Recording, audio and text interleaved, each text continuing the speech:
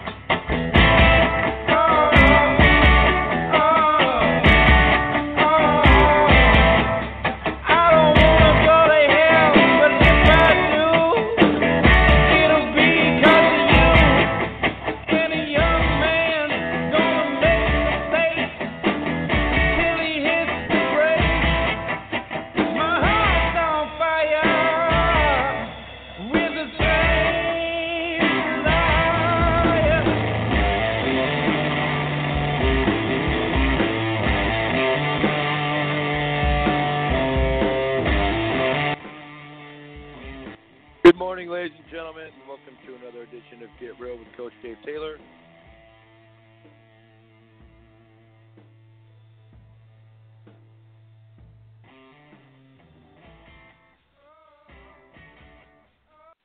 This is where we provide weekly recaps and analysis of the previous week's sporting events, and I do appreciate you tuning in and giving us a listen to. And you know, we're not high tech here. I don't proclaim to be a high tech program or anything of high value when it comes to technological advances. I don't want to put that kind of effort into it. I just want to sit on the phone, talk to you guys, let you know my opinions, and move on. And so far, it's worked. The reason I bring this up is I get a lot of people suggesting, why don't you do this, why don't you do that? I could, I guess I might. Maybe in the future I will. Who knows? But at the moment, I don't really see the need. I'm not looking to get on ESPN. And I don't think I would. If someone offered me an opportunity to go to ESPN, let's say, I would probably say no. Because I really have a disdain for the quote-unquote personalities on ESPN. We're going to talk a lot of football here today. That's pretty much the focus of the broadcast. And I have a lot of questions I will get to and email questions I will address. And I do want to thank everybody for their loyalty and listenership, I guess. I am very, very appreciative. When it comes to, and I got about a dozen emails from people randomly speaking regarding my rants on ESPN, and most are in agreement. I had an email from I'm looking it up here from let me see, here it is, from Thomas Glooney with a G, not Clooney. Saying, Coach, I loved your comments on ESPN. I do notice that the anchors are getting more attractive, yet providing worse personality. I could not agree with you more. Oftentimes we do the same as you. We record the program, and then we will fast forward through it the next morning. We can usually get through an hour-long Sports Center in 10 minutes. Thank you very much for your advice, but it sure has brightened up our day with the fact that we don't have to tolerate the other 50 minutes of nonsense. Any more advice you have would be greatly appreciated. Thank you. And, and I've gotten a few of those. Now, Carrie Champion, I think, is probably one of the 5 most beautiful women in the world. That's my opinion. And I don't mind her personality. If you're going to do a little personality show, then do it at certain times and then move on. But when every broadcast you have on SportsCenter is a personality, and I have to look at 4 SportsCenter desk anchors I just don't need it. You got to have 4 or 5. Then they're showing something last night with Bill Walton and Jay Billis, and I don't know what's going on. I guess they were watching the game together and then filming it and then showing highlights. I remember Walton was in like this 4th of July outfit. I mean, I don't really get it. I don't understand it. But, you know, I think this happens in every generation, right? When guys get older or women get older, they kind of look back and say, wow, we're getting worse. So I guess you could chalk it up to that. But, you know, generationally speaking, it just amazes me how little people work. How, you know, I'm in one of those, you know, pontification type moments where, you know, the sports world, sports in general are so great. The only way we could ruin it is by the people that are involved with the reporting on it. The actual competition, the battle, that's never going to change. Now, they're going to put some rules in there. They're going to make it worse. They're going to dance it up a little bit. You know, there's little things. It goes to the inauguration, too. Since when do we need an inauguration where you have to have entertainment? Shouldn't the entertainment be the speech? And I'll get into that. But the 30-minute halftime shows and the commercials and, you know, enough. And then I got to deal with people that just don't know what they, you know, how to perform in their profession. You know, you get these people that have these aspirations and these dreams and they want to do this. Now, I want to be a Division I player. I really want to be a player. What can I do to be a player? Well, you got to get on the court. Well, I want to be a coach. What do you got to do? Well, you got to work. I mean, it's just not complicated. But then you see these people and the lack of work ethic and the lack of desire and the handout saying, help me, show me, give me. It's all quite annoying.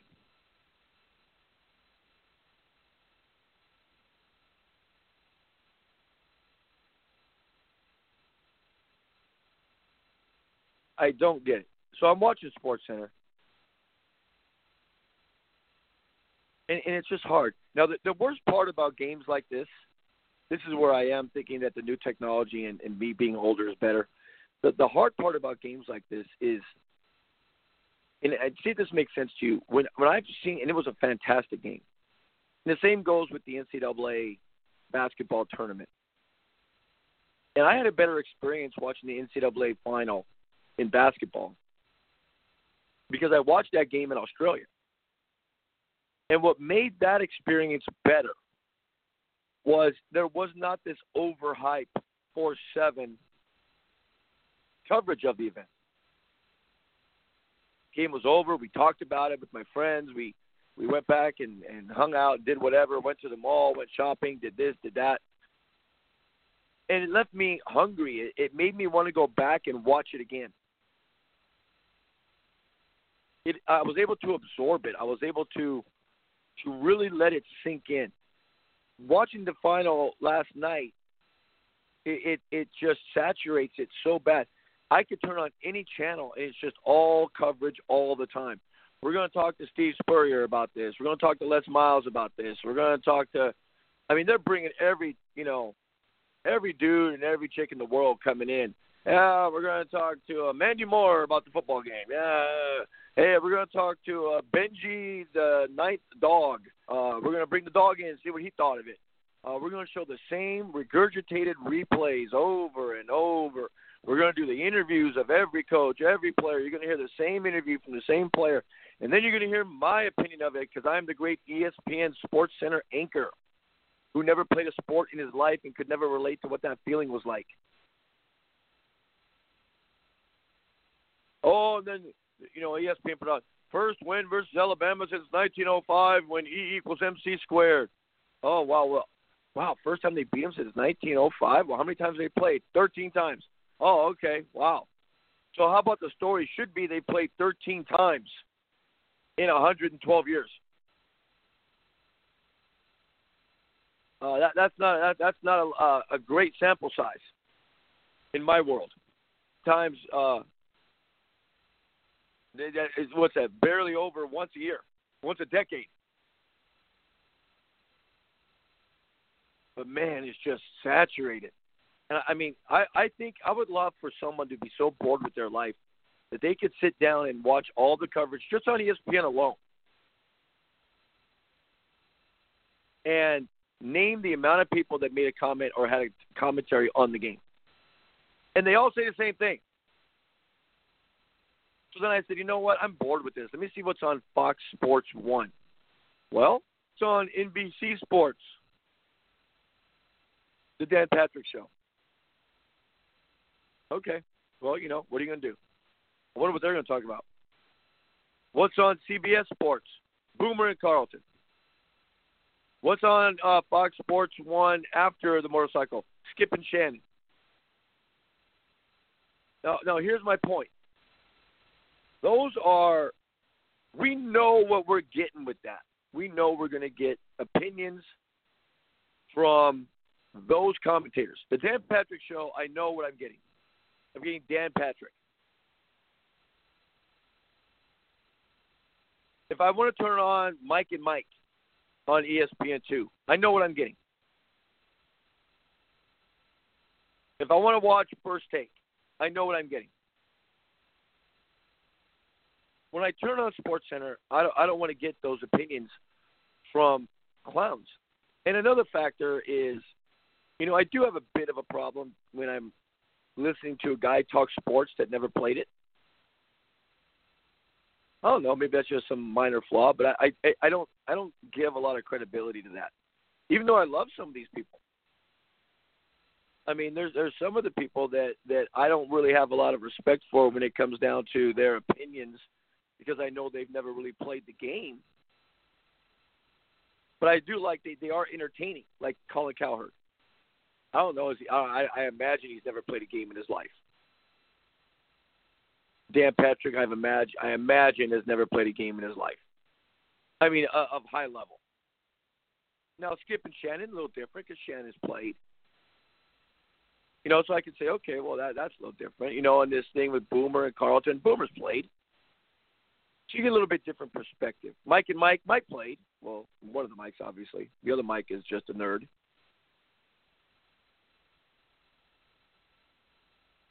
But, man, you just watch the it's just, you're going to get so saturated with it. That's why you just got to step away.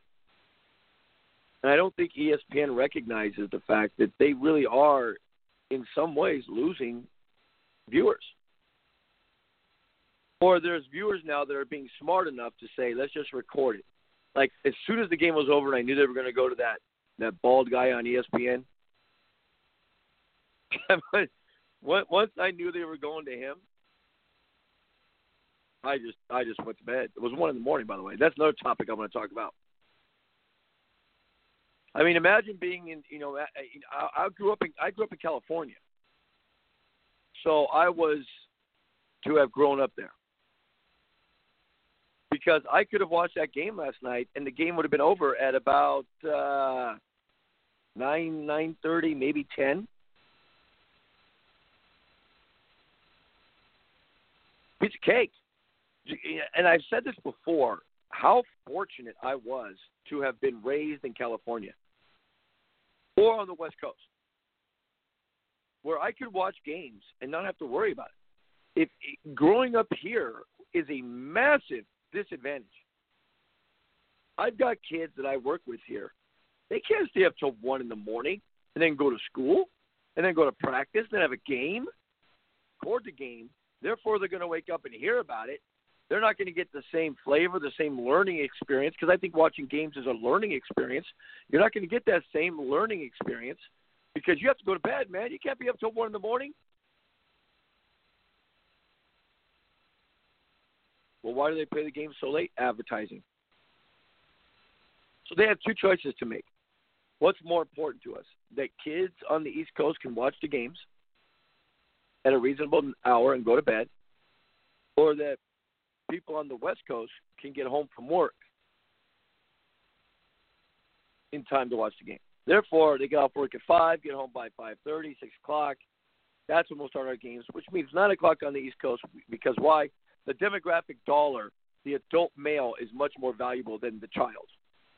The adult male is the one buying things, and the adult male will stay up till 1 in the morning. That's what they're assuming.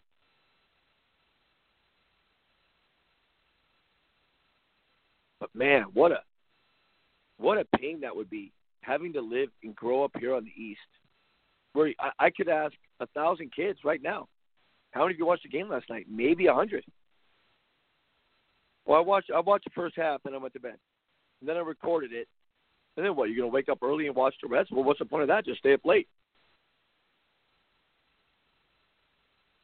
And then don't wake up early. But, man, I cannot stand, I don't even know his name.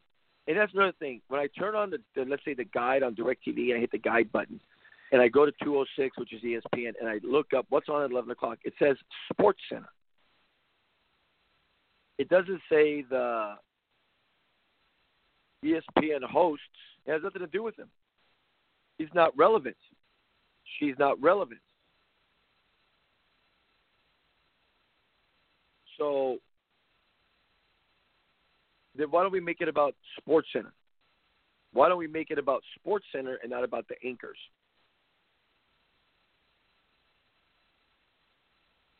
That would be a lot better for me.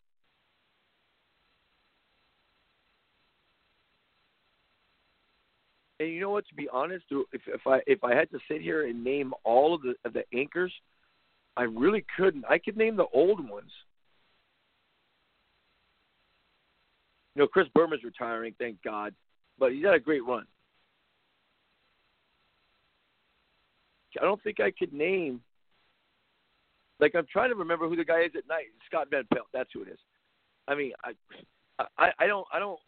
cannot stand Scott Van Pelt. I just can't. He tries to be funny. He's giving opinions. I don't want the opinions, man. I would love to just, hear the highlights, throw your opinions in maybe during the highlight, and then do a bunch of interviews. Let's hear Saban talk. Let's hear Dabo Sweeney talk. Let's hear the quarterback. Let's hear the defensive back. Let's hear this. Let's hear that. Let's hear this. Let's that. I mean, I'll tell you one Sports Center anchor I do know, Carrie Champion. I know that much. I think she's big time. I know, like, Linda Cohn. She's been there since, like, 92. She's been there forever. Some of those older ones I have a little more respect for, and I like her because she's not so opinionated.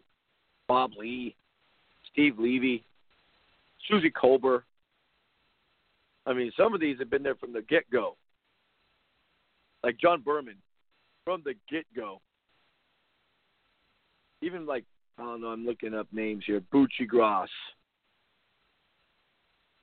Reese Davis has been there a long time, man. Neil Everett. Reese Davis, how long has Reese Davis been there? Since 95. No one beats Berman, but all these other ones, you're not funny. Carl Ravitch, Bob Lee, and Chris Berman from the get-go, from the beginning.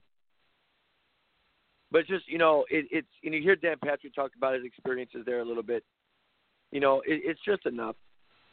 I keep saying the same old thing over and over again, but I got a ton of emails on it, so that's why I wanted to go over it. It's fun to look at the reaction in the Alabama sports bars and the campus bars and at Clemson, and I think that was fun. That I've been there, and you wonder why sports is so great. You look at these people in these sports bars, and they are devastated or elated. There's nothing together. Especially in a time today that I honestly mean this. We are about as racially divided as I can ever remember as a nation. Every time I turn on the news, it's about race. Every time. Bunch of African Americans beating up on a white guy. Bunch of white guys beating up on African American guys. Or white guys beating black guys up. Black guys killing black guys. Black on black crime. Black Lives Matter. Hate crime.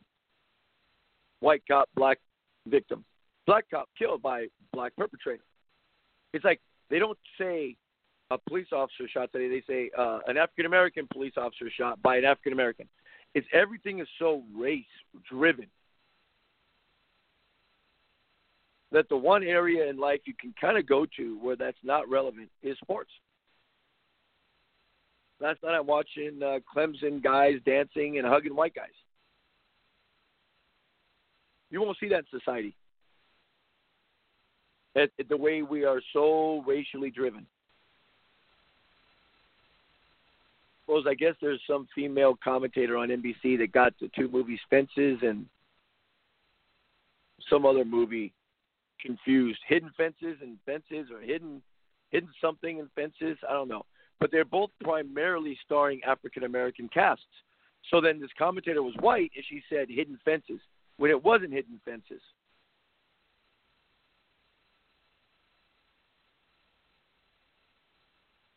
And what happened? She got smashed on Twitter for being racist. Because she mixed up two movies that were primarily starring African Americans. And you're thinking, what? Hidden Figures, that's what it's called. Hidden Figures looks pretty good. It's about the three African American women that had a big role in something in history nobody knows about. Then you got Fences, which I don't think was very good. But, so instead of saying Hidden Figures, you said Hidden Fences or something like that, so that she's a racist. Now, if she had gotten, Passengers mixed up with Fences, then it's okay. That's the way our world is. So in order to get away from that world, you go to sports, where the championship game was won by a black guy throwing it to a white guy. And then said black guys and white guys hugging each other and loving each other like brothers. Maybe society could take some hints from that. But anytime I turn on any TV show, it's about Trump is a racist. And so sports is really the best. And then you hear some idiot like, you know what, and this is why people don't get this. Maybe you should give them credit. But like for Meryl Streep, I lost all respect for her. The same way I lost respect for those clowns on that Hamilton show. It's like, listen, I don't need to hear your political views. I don't need to hear your opinion. Don't you find it ironic that Meryl Streep is going to go up there and criticize Trump and say whatever she says? That's fine. She has her opinions. But then in the audience, I see a guy like, I don't know, Mel Gibson. He had some pretty bad moments there, didn't he? I would say his moments were a lot worse than Trump's. I mean, I'm not 100%. Allegedly, I think his phone call rant to his current girlfriend and or wife, whoever she was, where I don't know, man, that was pretty bad. And then the altercation with the cops, pretty bad statements coming out of his mouth. So you're going to get up there, Meryl Streep, and you're going to talk to me as an American citizen and tell me what I should think. When you got people in that audience that you would have to say are bad people, have bad thoughts. While you're drinking your $1,000 champagne and your $1,000 meal that you don't even finish. I guarantee you I could have collected all the food in that building and fed a third world country for a month. I could have collected all the food that was not eaten. And if you're so high and mighty, why don't you do something? Why don't you run for office? Why don't you donate money to a charity? Why don't you make a difference? Why don't you be a great role model? To go up there and spew your thoughts. And you're talking to me from the high perch that you live on, way up there in the hills where your $1 million mansion and your $100,000 car and your 5 $1,000 outfit that you're wearing, and you're going to talk down to me?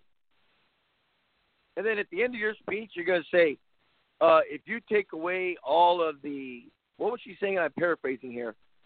You take away all of the foreigners from the entertainment world, which to her means movies, then you would have no arts, and you would be stuck watching football and the mixed martial arts, which, by the way, is not an art. That was her quote, something like that. Who was she talking to? You don't think that football brings in more money than your stupid movies? Watch the game last night, Meryl Streep, and you tell me how many people were watching your stupid speech? Now, they saw it on YouTube or they saw it on the news more than they saw it live. But how many people were watching that versus that game last night? And that's not even the NFL. The Super Bowl trumps everything. And then you're going to get on your little perch and you're going to sit there and talk down to me about how we have you're crying about what this person said about a blah, blah. Get your facts straight first. Why don't you bring up what happened with the 4 African Americans beating up on the special needs person? Bring that up. But what you did was you just added fuel to the fire. I'm so tired of Hollywood. I'll tell you that right now. It's kind of weird to me. Why does everyone in Hollywood act like that? Well, it's because if you don't act like that, then you won't get a job. If you came out and said something contradictory to Meryl Streep, then you're not going to get a job. Meryl Streep would say something like, "I'm not going to work in this movie if he's in it. My way.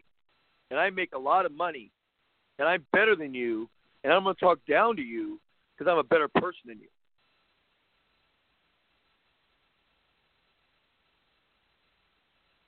Just shut your stupid mouth, accept your award, thank the people that were fortunate enough to be in your life to assist you in getting to the mountaintop, and then just go sit down. Drink your $1 million $1 million drinks, and eat your $1 million food. Just sit down and shut up. And then you're going to badmouth what, football? Okay, you ask every citizen in the United States, what would you rather have? No sports or no movies? I think the no sports would you'd have more people saying they would rather have no movies. I would say it'd be about 75-25. How many people attend sporting events? How many people watch sporting events? And let's do that compared to the movies. But I lost respect for her. I just don't need to hear her comments. And then you're bad-mouthing football, yet when I turn on the TV and I watch football and I see a black guy hugging a white guy, I don't see that too often in your world.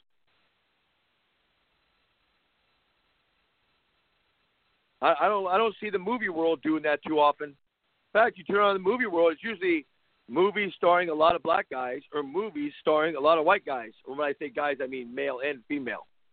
So I go watch Fences, primarily African American. I go watch Passengers, primarily white, although there were some African Americans in there.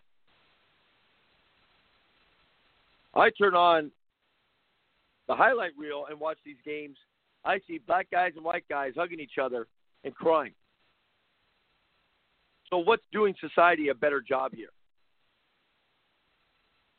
How about the Motion Picture Association, or whatever you want to call yourselves, having all the issues that there's no African-American nominees? There's no, it's a racist community. Didn't we have that discussion last year? Wasn't it last year where we had no African-American candidates for actor or supporting actor or any of that? And wasn't there a big controversy? You don't see that in sports very much. You have a black quarterback winning a national championship. Both teams have black quarterbacks. But if you did a movie about Alabama, you'd have to put a white guy in there, right? Is that the way isn't that what everyone's complaining about? That there's no minorities starring in big time movies? That's what I remember last year. So Meryl Streep, just shut up. And all these actors and actresses, just shut up.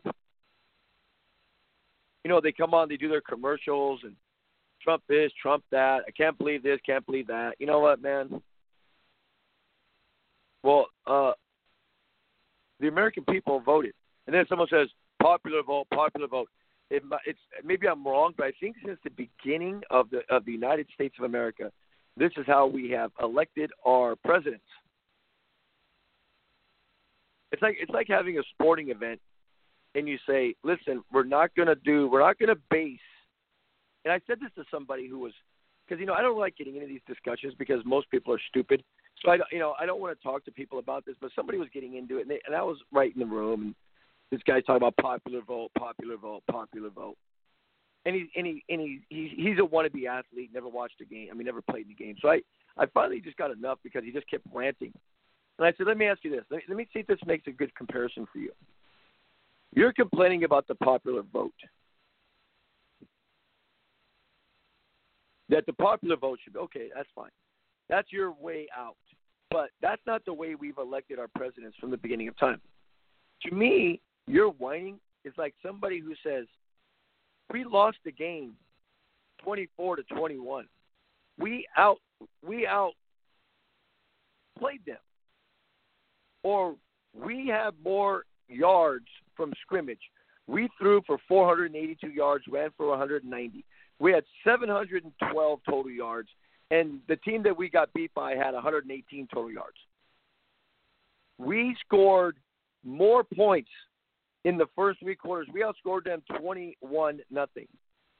And then they outscored us in the fourth quarter 24-0. And we lost 24-21.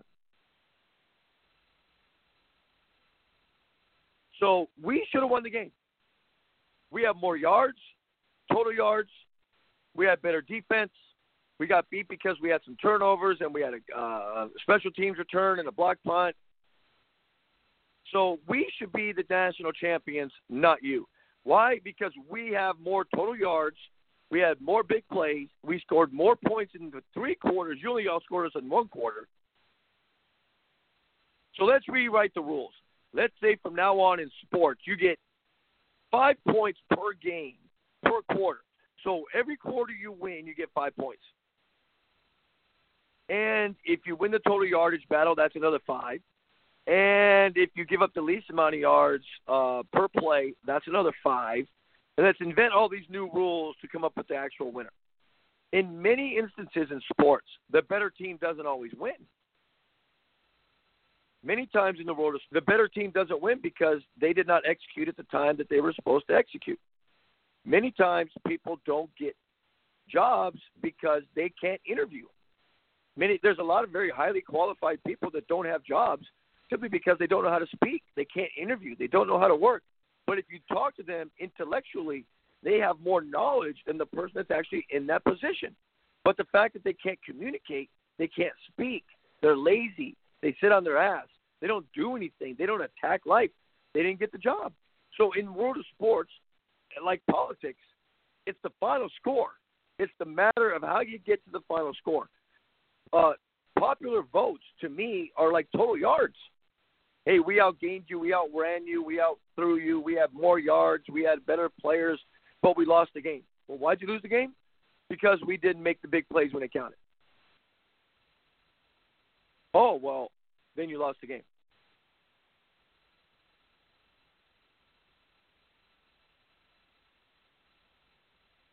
And why are you whining about popular votes? I mean, that's not the game plan. If you had told Donald Trump that in order to be president, you have to win the popular vote, then he would have lived in California, he would have lived in New York, he would have lived in Illinois, he would have lived in, Maryland. He would have lived in certain areas and just done nothing but leave those areas.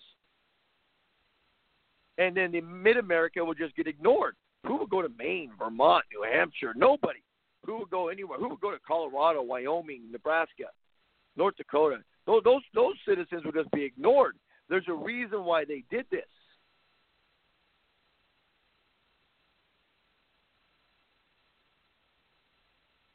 And you lost. The Trump people knew what the game plan was. They knew they couldn't win California. They knew they couldn't win New York. So they didn't really go nuts there. They knew they could win Pennsylvania, so they went there. They knew they could win Wisconsin. They knew they could win Minnesota. They knew they could win Colorado, so they went there. They just kind of gave up on New York and California. What's the point?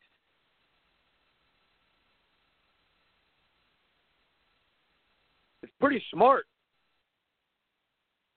I think if you take out California and New York, the popular vote's a blowout. It's in favor of Trump. So, but again, it's just people just love to complain and just make excuses. That's what we do in society. Instead of just admitting our faults, we like to say, but. And I could say something as simple as like, I don't know, I'm trying to make an example. Some guy walks outside and falls down the stairs. And I say, dude, if you just grab the handrail, you wouldn't have fallen. And then he goes, yeah, but the handrail's cold. Okay, all right, what am I going to do? Yeah, but the handrail's over there, and I didn't want to walk on the side. I wanted to walk down the middle. Oh, okay. Well, then you fell down. Instead of just saying, yeah, you're right. Got to have a reason. Got to have an excuse.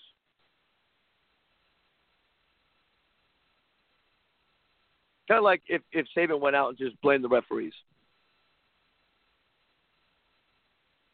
So, again, these are just some of my observations. But having to listen to Meryl Streep and having to listen to all the racial banter back and forth, and everybody thinks Trump's a racist and Trump is this. How about we just figure it out? You know what I would love for Meryl Streep to say? How great would this have been? And Donald Trump's reaction isn't the best either. He's got to get some thicker skin, man. Let me give you what we would have liked from both candidates. Candidates being morons like Meryl Streep and Trump. Okay, so Meryl Streep goes on it. If she had said this, I'd have been like, wow, okay. Wow, that was nice. Or if anybody would have walked up and said something like this. Listen, I just want to say a couple things. I know that this country's in turmoil right now with a lot of negative people and running around protesting and rioting and starting fights. And let me just tell you, I did not vote for President-elect Trump. I did not want him to win. I do not like President-elect Trump. But he is our president, and he is not in office yet. He's made some comments. He's said some things. He wasn't a political figure when he did those things. He wasn't in politics. He was an entertainer. Much like you, Mel Gibson. Much like you, Roman Polanski. And he said some things that I think were unpresidential. But then again, he wasn't even considering being a president, to be quite honest with you. You might have said it, but that's all rhetoric. Now, I'm not a big fan of Donald Trump, but I am a big fan of the United States. And he is my president. So I'm going to hope that he does the best job he can for me and my fellow Americans. I am going to support him until he proves that he is no longer worthy of my support. I'm going to support him and see how he does when he gets into office. I'm going to see if he puts the right people in the right places. I'm going to see if he brings jobs back to America. I'm going to see if he brings the economy up, which he already has. Since his announcement, the stock market's gone positive. So I'm going to give him a chance. I'm not a big fan of the things he said or even the things he's done. But you know what? That was then. That was before. Even that might have been during his campaign. Now he is the president. Now let's see how he behaves. Let's see if he's going to come out and say certain things. And I'm going to sit back and see how he does. And I'm going to do my job as an American and support my president. Now, for all of you that don't want to do that, my suggestion is you can leave the country. Go to Canada, go to Mexico, go to Australia, go somewhere else. It's harder to go there because of the immigration laws that those countries have versus us. Go ahead. If you don't like being here, if you cannot support this president, then leave. You can be vocal. You can have your opinions. But in the end, you have to support the president of the United States, and you have to be a positive influence within the community. All of you that are sitting here and ranting and raving and whining and crying and wanting to go on protest and impeach and do this and do that, you know what, man? Grow up. I know what I'm saying is to everybody in Hollywood, and we'll see if I lose jobs because of this, because if that's the case, then you're no better than Donald Trump. If me coming out saying that I am a supporter of Donald Trump gets me less job opportunities, then you're worse than Trump. You're a bigot and a racist. An elitist.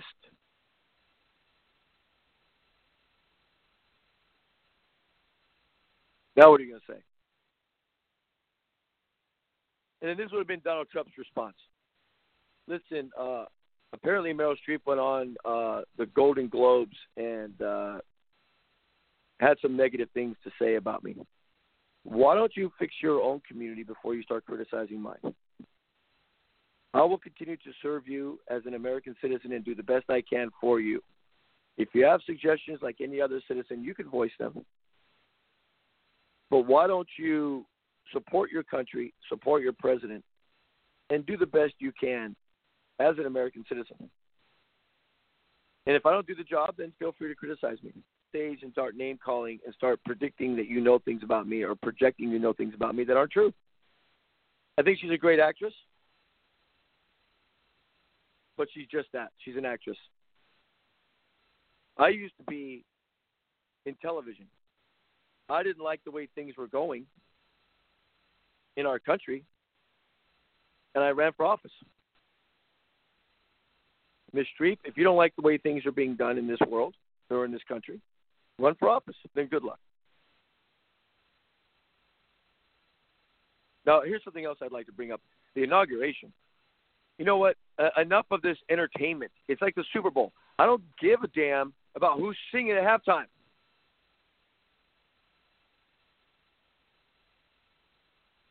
I don't care about the pregame show, the postgame show. I want to watch the game. At the inauguration, you know what, Trump? You would have won me over if you just said, listen, we're not going to have any entertainment, period. I'm getting away from that. That's the way other politicians do things. I'm not a politician. I'm not doing it. No entertainment whatsoever. We'll sing the national anthem. I'll give you my speech, and then I'm going to go to work. I'm not going to dance. I'm not going to sing. I'm not going to have a fireworks display. I'm not going to show a movie. I'm not going to have dancers. I'm just going to do my thing, and then we're going to leave. Obama could do all that fun actor stuff. Hillary can get all the Jay-Z's in the world. I'm not doing it. I don't want to do it. Nobody wants to do it with me. Who cares? I got a job to do. I don't need to sit here for 4 hours being entertained by B-list artists. I don't need it. Man, wow, that would be fantastic. Because when I watch the inauguration, if I watch it, I'm not watching it for the entertainment. I want to hear what he says, and then I'm done. But you don't have the intelligence for that. Why? Because this is the way it's been done. This is how it's been done for years. Really? Clinton is a lying two-face.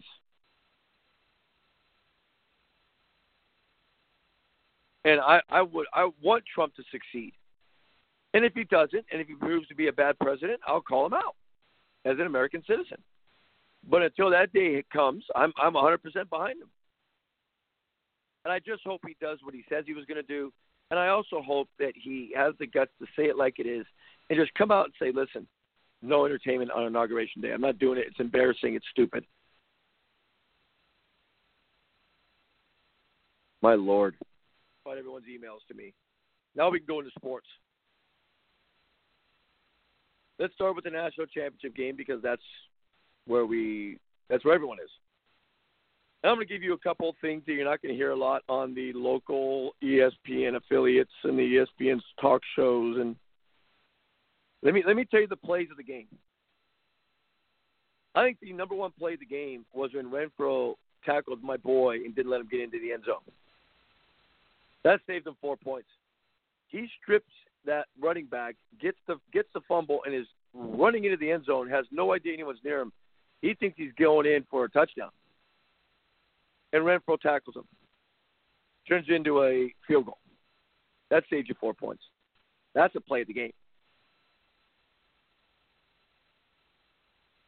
I thought it was a fantastic game.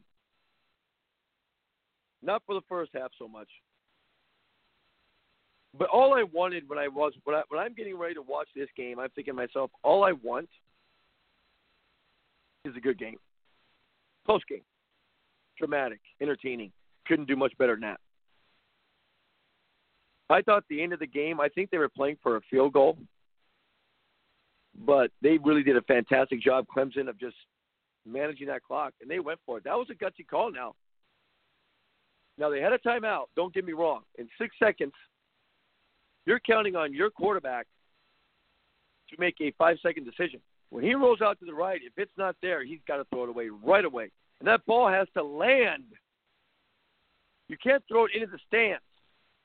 Because by the time the ball hits the stands, the game's over. Now, I don't know if they went to the long side of the field, if I remember correctly. So I don't even know if he could have really ran out of bounds.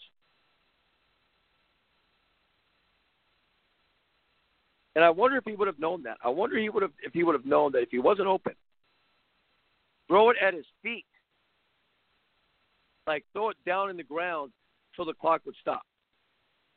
Because if he really did roll out to his right and throw it into the stands, it would not have been a penalty. It would not have been a problem, but it would have been game over. Clemson did the right thing playing for a touchdown because you never want to trust a field goal kicker. And I think in an overtime format, advantage goes to Alabama. I think they had a better defense. I think they had a better power running game. Clemson can score now, don't get me wrong, but they are more of a finesse type of team that throws it a lot. You can throw an interception. But Deshaun Watson had a great fourth quarter. How about the Hunter Renfro, a walk-on sophomore? I did hear some good quotes on SportsCenter. Somebody said it. I don't know who, because there's about 75 people talking. But somebody said a 5-star recruit threw it to a 0-star recruit. That's a pretty good quote. That's the story I take away from here. The story I'm going to repeat to kids is the one where the guy who caught the winning touchdown, and I think he had 4 touchdowns in 2 national championship games, former walk-on that was told he is not big enough, not strong enough, not fast enough.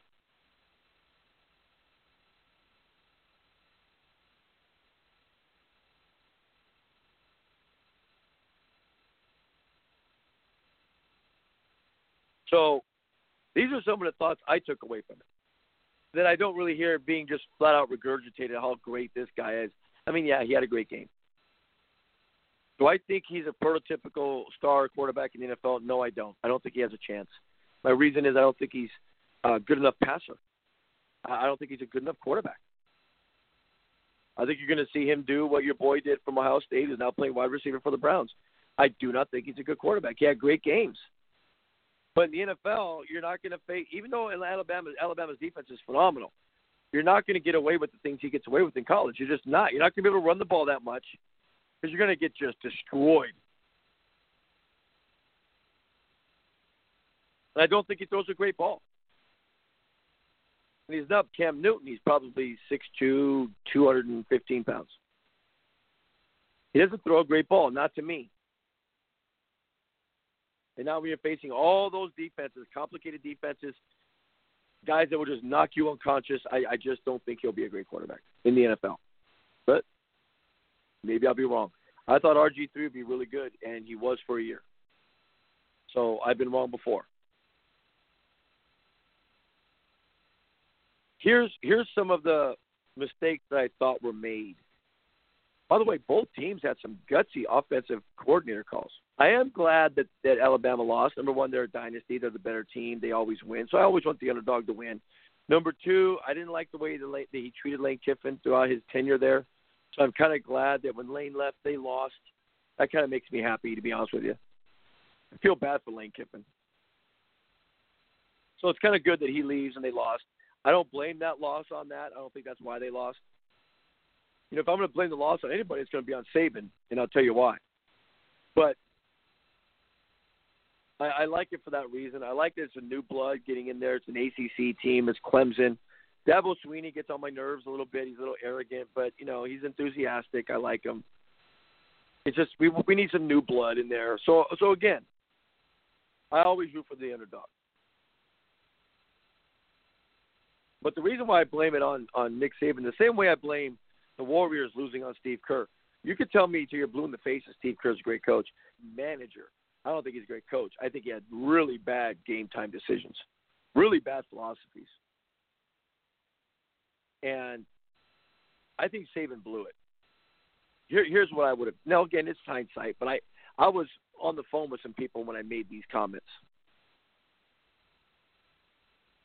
I was actually texting during the game. I'm not on the phone during the game because I got to watch the game. But I'm texting random people during the game. And one of the things I said was Alabama needs to call a timeout.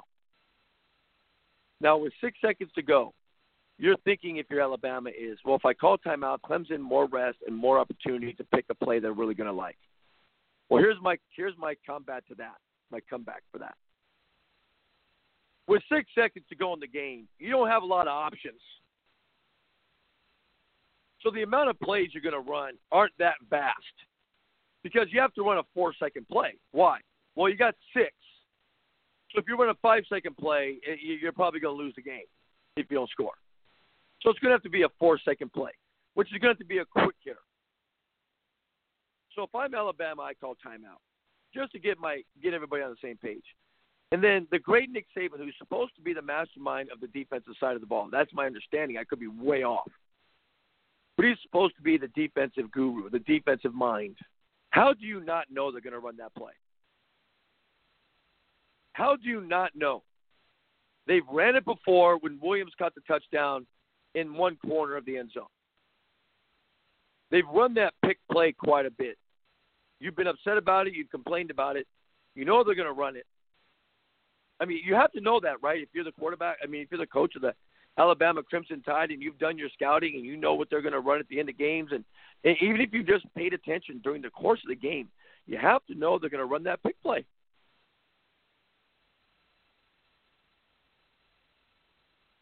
So then what I would have done is said, okay, timeout. Here's what we're going to do. We're going to go zone. We're going to go zone. If they go zone, that play doesn't work. We're going to go zone, and we're just going to stay in our spots. They're going to probably run this pick play. They run it all the time. Now, Clemson, you thought they were going to go to the other side of the field to the big guy, Williams, and they kind of threw a curveball and went the other way. Right when Clemson gets to the line of scrimmage. So you can see what they were setting up in, and you can kind of make that prediction. And then if you're wrong, you're wrong. But you have to take away what they have been doing, what they have shown they will do. You have to take that away. I put that on Saban. It's a really bad defense to be in, man-to-man. Now, here's what I would have said. And again, Nick Saban's a better coach than me. Come on now. Everyone knows this. But this is what I would have done being a professional football guy for my whole life, playing it in the lower levels of high school. But if Williams is isolated on one side, then that's man-to-man. Whatever receiver's isolated on one side, if that happens, that guy's man-to-man. On the other side, if there's two receivers spread out, I'm going zone. They can't do anything over the top. They really couldn't do anything. They could not throw a lob. Not really. I mean, they could have just snapped it and it's immediately thrown a high lob to Williams, which I thought was a possibility. But they can't run any kind of, like, catch the ball, turn, look, survey, throw it to the back of the end zone. Because to be honest with you, a lob could cost them the game. If he catches it and rolls out and then tries to throw a lob to the back of the end zone, the game might be over. How much time was there left after the bullet pass? 1 second. So if you force them to throw it to the back of the end zone, game's over. but no one's saying this. I haven't heard anybody talk about this yet, and I've heard about 75,000 people speak of the game. It was a bad decision by Saban to not go zone. And he had 2 timeouts. He could have called one. And then he could have, even after that, they got to the line of scrimmage. Maybe he didn't like the setup that they had and called another one. I mean, what are you saving them for?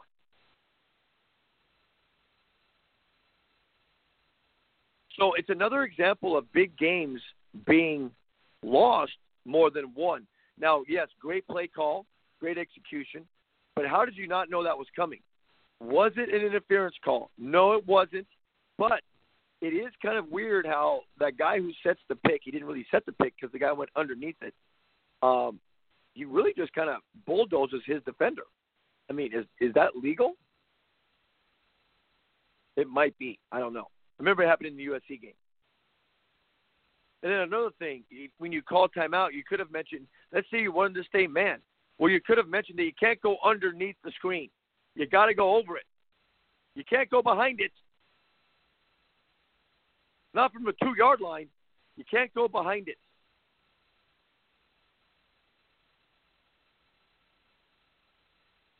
How would you feel if you were like a first take program and you're Stephen A. Smith who, just loves to pontificate? And he has to go on at 10 o'clock Eastern after 75,000 people have already talked about the game. I think Saban blew it. He had to call timeout. He had to know what they were going to run. He had to call the proper defense for it. His team wasn't prepared. The guy went under the pick and game over. And he wasn't even close. I mean, he was wide open. That's the only plays they could have ran. See, he could have just snapped it and thrown that pass because it could have been picked. It could have been deflected. It could have been too long in the air. It could have been a million things.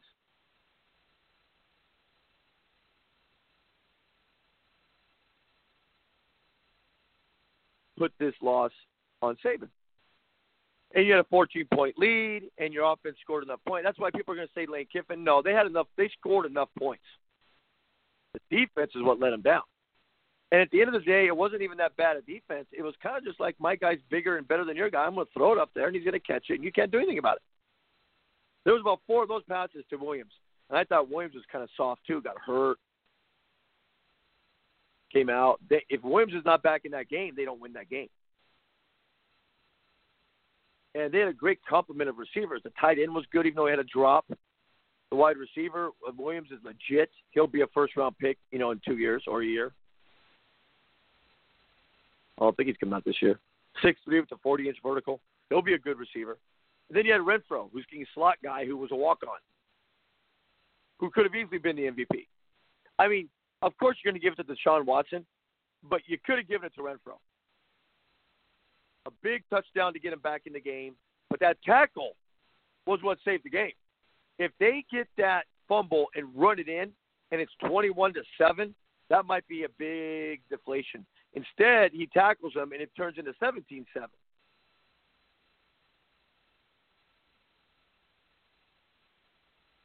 Somebody just tweeted me, they're showing on SportsCenter the reaction of Bill Walton and Jay Billis watching the games live. Yeah, I don't care about that. I don't know why that's on there. And the people they put in that room are completely irrelevant. I think Keyshawn Johnson was back there. A couple of women, I don't remember their names. It wasn't Kerry Champion, I'll tell you that. Bill Walton, I remember Jay Billis. What? Jay Billis? I think they had like Marcellus Wiley. He's a football guy at least. Bill Walton? Bill Walton and Jay Billis? What? I mean, I don't mind Keyshawn. I don't mind Marcellus, I guess. But I don't know, man. Are they going to try? Is ESPN going to try and turn Bill Walton into a megastar now? I don't know, man. But it was a great game. It was a great game. That's what makes me happy. That's all I cared about.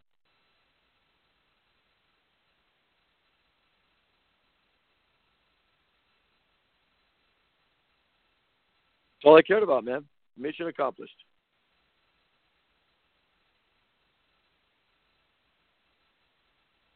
So when you're asking me about, what you want as a fan, as a sports fan, as a football fan, that's what you wanted. You wanted what we got, which is a great competitive game. And for that, I am thankful. I thought, it was well played. There wasn't a lot of penalties. I don't think the referees were hideous. Yeah, there was a couple calls in there that were a little shaky.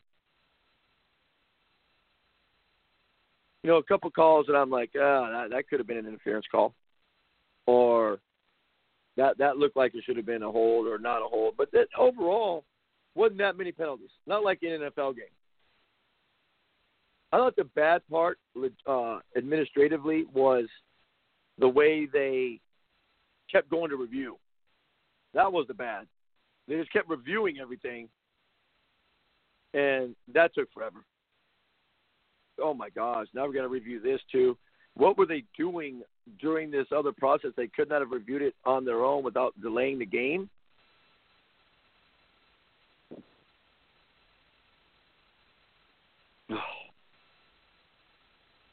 But what are you going to do? But, outside of that, I thought the game was played okay.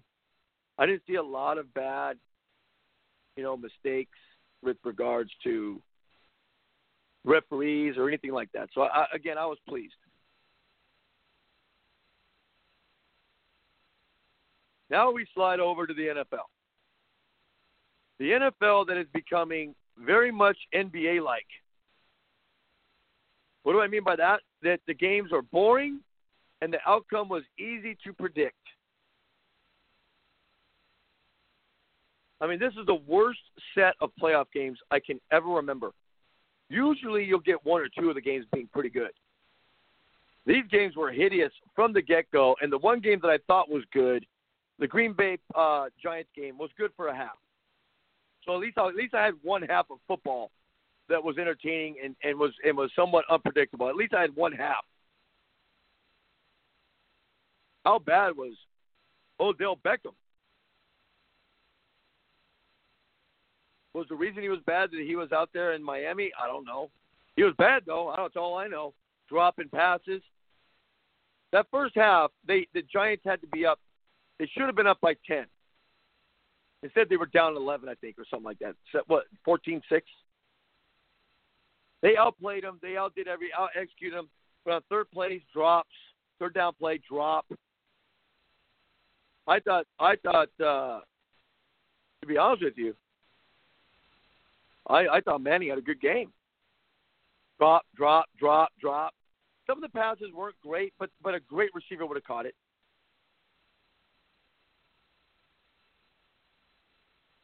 But those games were hideous. And it's getting NBA-like in the fact that the NBA playoffs are going to start, and who cares? We all know it's going to be Cleveland and Golden State. Because, yes, you can beat Cleveland once, maybe twice. You're not beating Cleveland 4 times. And you're not beating Golden State 4 times.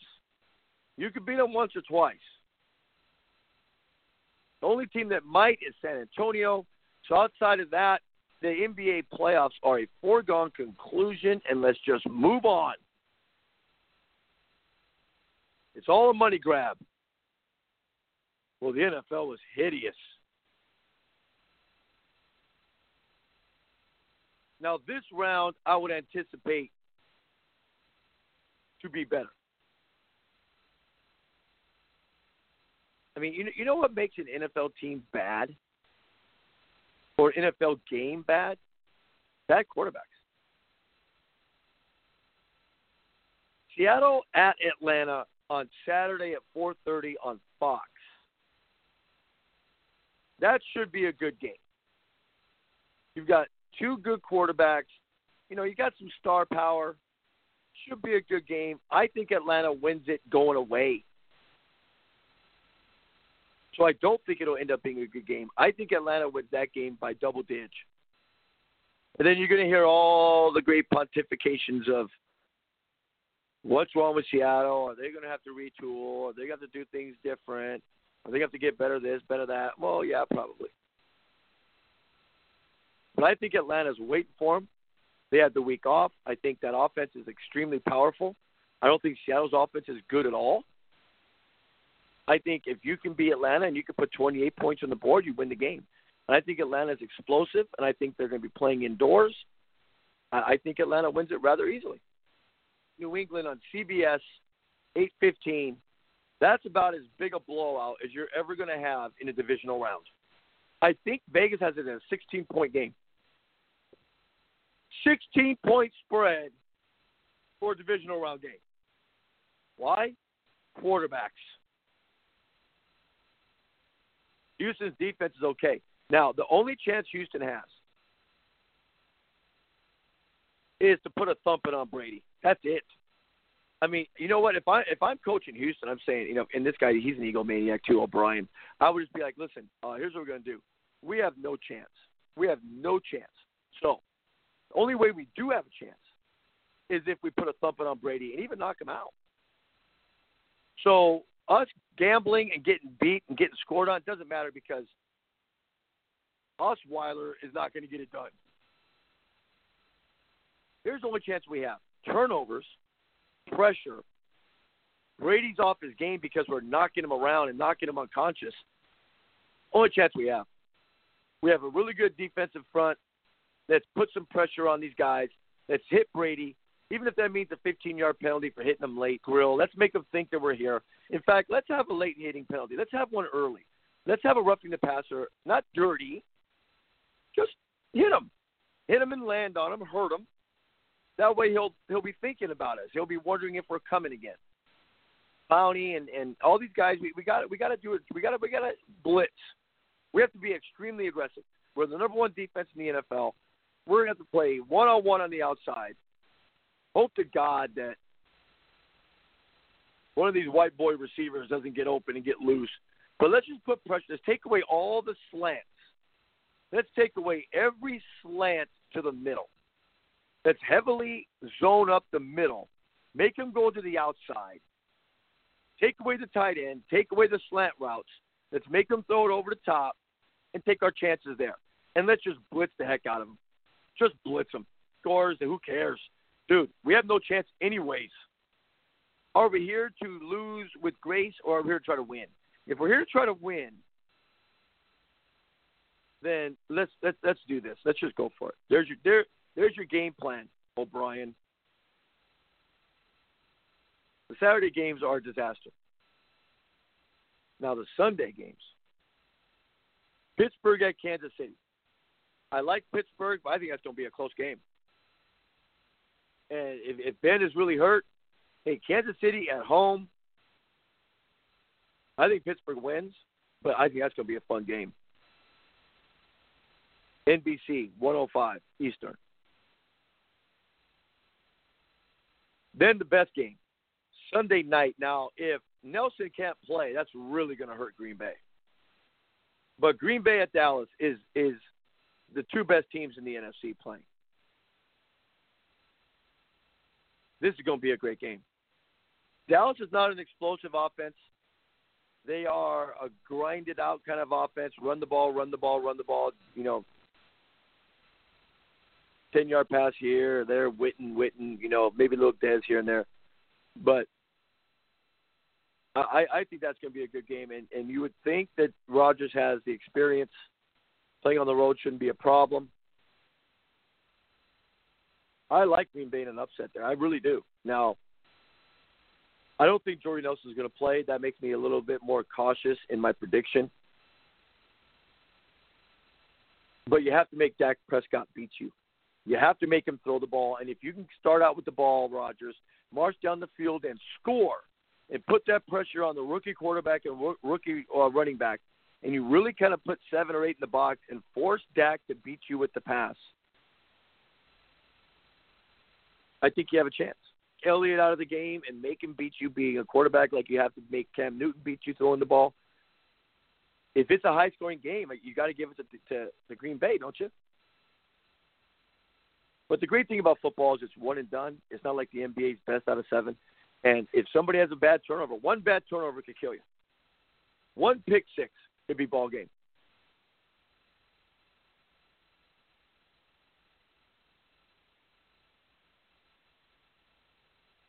Saturday, I don't know. let's just hope the games are better than what I had to watch last time. The two best football games of the year by far were the USC Penn State and last night. And I think if I had to make the final standings, I don't know if that's going to come out. I'm assuming it will. Like the end of the year rankings.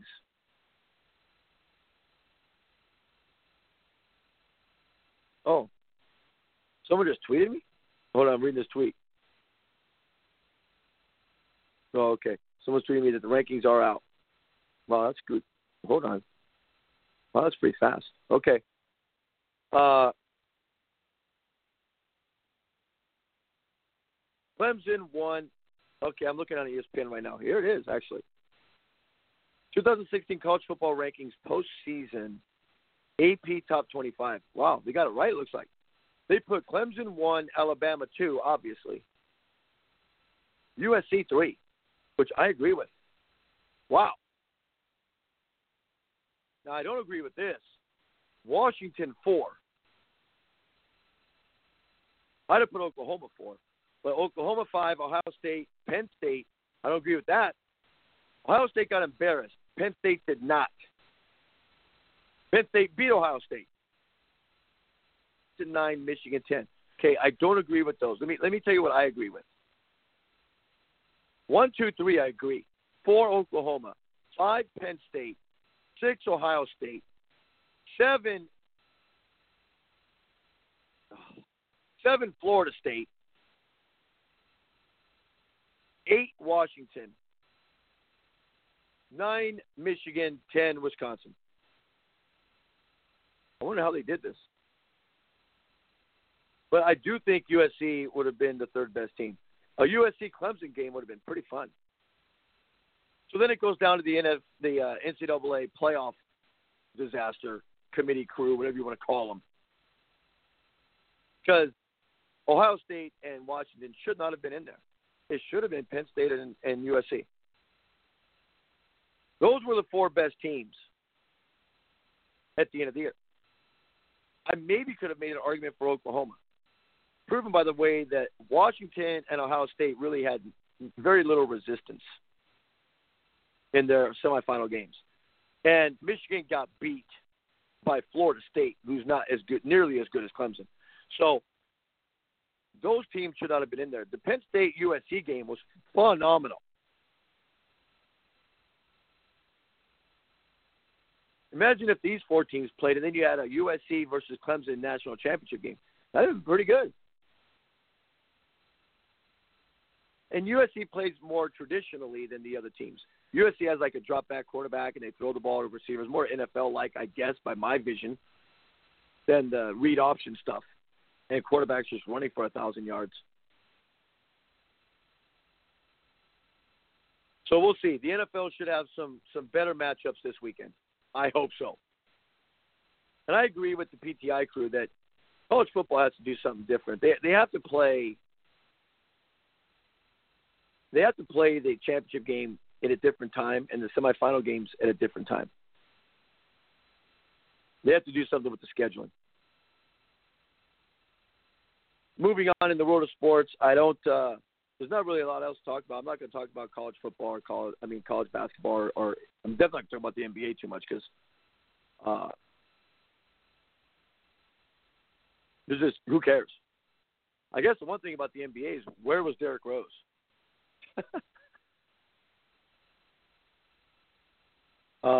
Okay. He said he had family issues. Okay, this is just me talking as a rational human. If you had some family issues, I think you would have told somebody, right? You would have said, hey, man, I got an issue. I mean, let's say something happened back home and something with your mom or dad or brother or sister or something bad happens. You would have just said, hey, coach, I'm sorry, man, something just came up. I got to get out of town. I'm sorry, I'll be right there. Boom, done. Takes about a minute. So I don't buy that. If he was sick or something like that, again, he'd wake up and I think he'd make a comment. I don't feel it. I'm going to stay back in my room. Apparently he flew to Chicago. Apparently. Just as a rational human being, I think he was pouting. This is my assumption. This is my alleged thoughts. Well, why would he not tell anybody and just go missing? He hasn't played very much in the last few games as far as fourth quarter action. Apparently he's okay. He has a family issue. He was at the shoot-around. I think he's a little soft. He's always been a little soft mentally, in my opinion. He's having a decent year. 17 points, 4.5 assists, 4 rebounds. But he's not playing a lot at the end of games.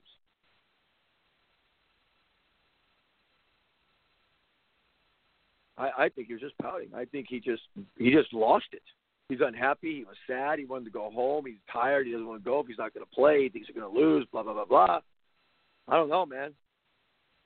A little weird.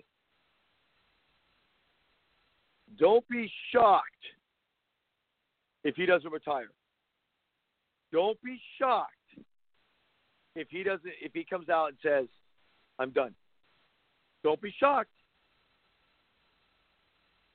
He's not happy in New York. He wants to go home. Body's beaten up. He's not playing a lot.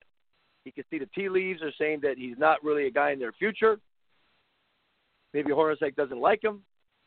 He's kind of a baby. Don't be surprised if he says, I need a leave of absence.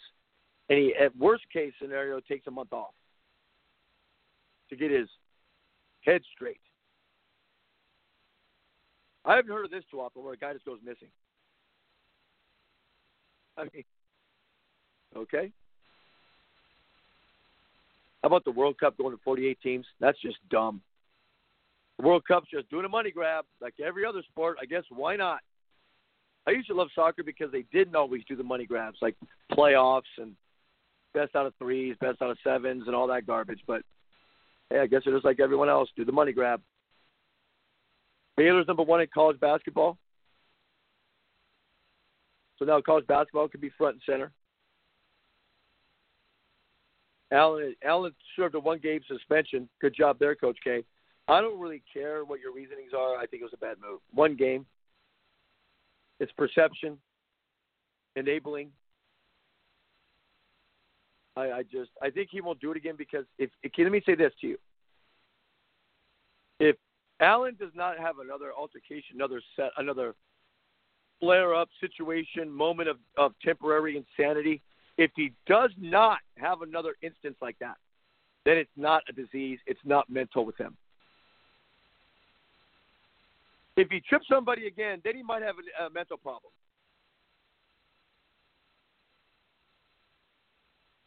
So time will tell.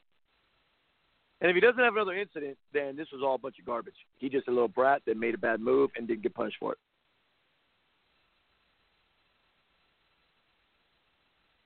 No, the college basketball rankings are irrelevant, but it's good for Baylor. First time ever, I think they've been number 1. They haven't looked too good the last few times I've seen them. They're 1, Kansas, Villanova, UCLA, Gonzaga at 5. They won't lose until the tournament. Kentucky, Duke, Creighton, not very good. Creighton's not 8. West Virginia, I got to see. Florida State's in between them. So Florida State 9, West Virginia 10.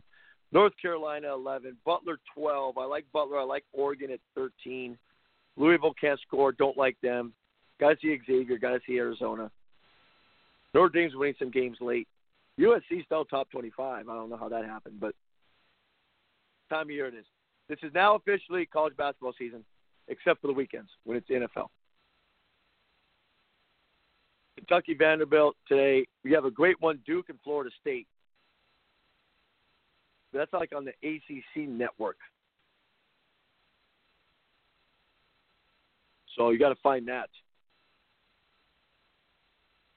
But you're going to see some games now. And you can now get into some college basketball because you're not going to go to the NBA. Creighton on Wednesday on Fox Sports 1. That's a great matchup. Usually Thursday and Fridays are pretty weak for college basketball. Why, I don't know. I think the Pac-12 plays on Thursday, so you might get some good games there. Well, yeah, they do. UCLA plays Colorado. It's not going to be a great game, but So a couple decent games, but then we're going to start getting into when the NFL season ends. That's when you're really going to say it's college basketball season. Duke plays Louisville this weekend. I think San Antonio plays Cleveland. So there's only like one of 10 games you need to watch in the NBA. So that'll be fun. But that's all I've got. We got to roll. It's been fun. I don't anticipate coming back on before the end of the week, but if something big happens in the world of sports, I'll bump up and we'll have another episode. If not, I will talk to you after the NFL playoffs. We'll probably talk on Monday. We went Tuesday this week because of the national championship game. So if I don't talk to you before then, we'll talk to you on Monday on the NFL action and the NBA and NCAA. Want to follow me on Twitter? Keep it going. Follow me on Twitter at Coach Dave Taylor. You can subscribe to the podcast on iTunes. Get real with Coach Dave Taylor. And keep the emails coming. CoachDaveTaylor@yahoo.com. CoachDaveTaylor@yahoo.com. Don't drink and drive. Don't text and drive. Nothing good happens after midnight. I'll say that every day until the day I die. Nothing good happens after midnight. End of discussion. Go home. I'll leave you with a song called Strong by London Grammar. We like to play a little unique stuff out here. So I'll leave you with a song called Strong by London Grammar. We'll talk to everybody again on Monday, if not sooner. Be safe, everybody. Leave early. Don't speed down the roads. Just enjoy your drive. Leave 15 minutes earlier. It was a great, great Monday night of football. So enjoy your week. We'll talk to you soon. Peace.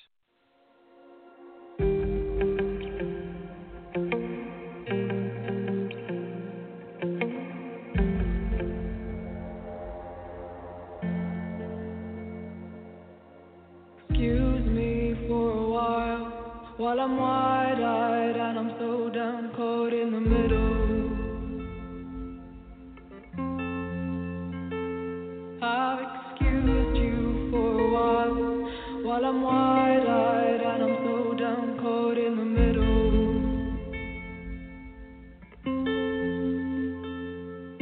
And a line, what would you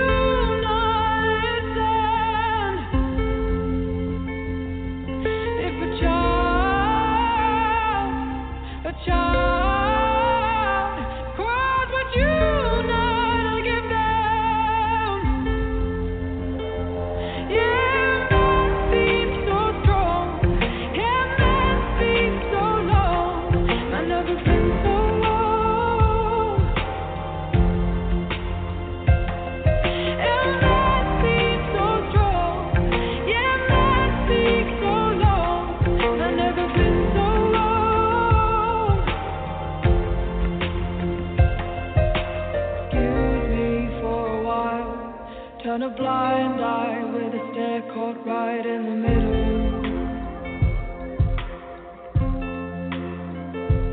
Have you wondered for a while? I have a feeling deep down you're caught in the middle.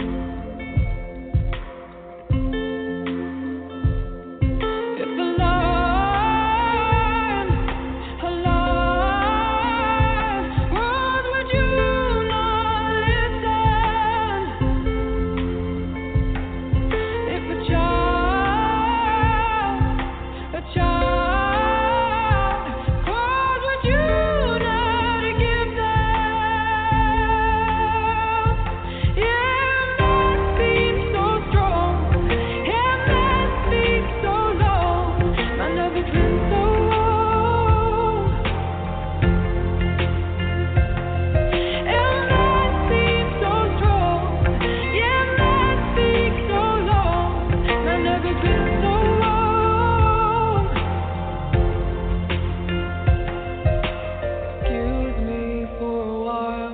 while I'm wide-eyed and I'm so down, caught in the middle. Have you wondered for a while? I have a feeling deep down you're caught in the middle.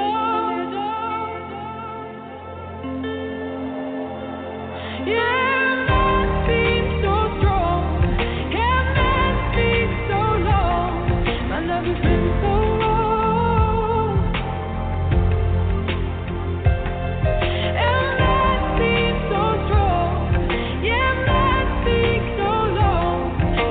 been so wrong.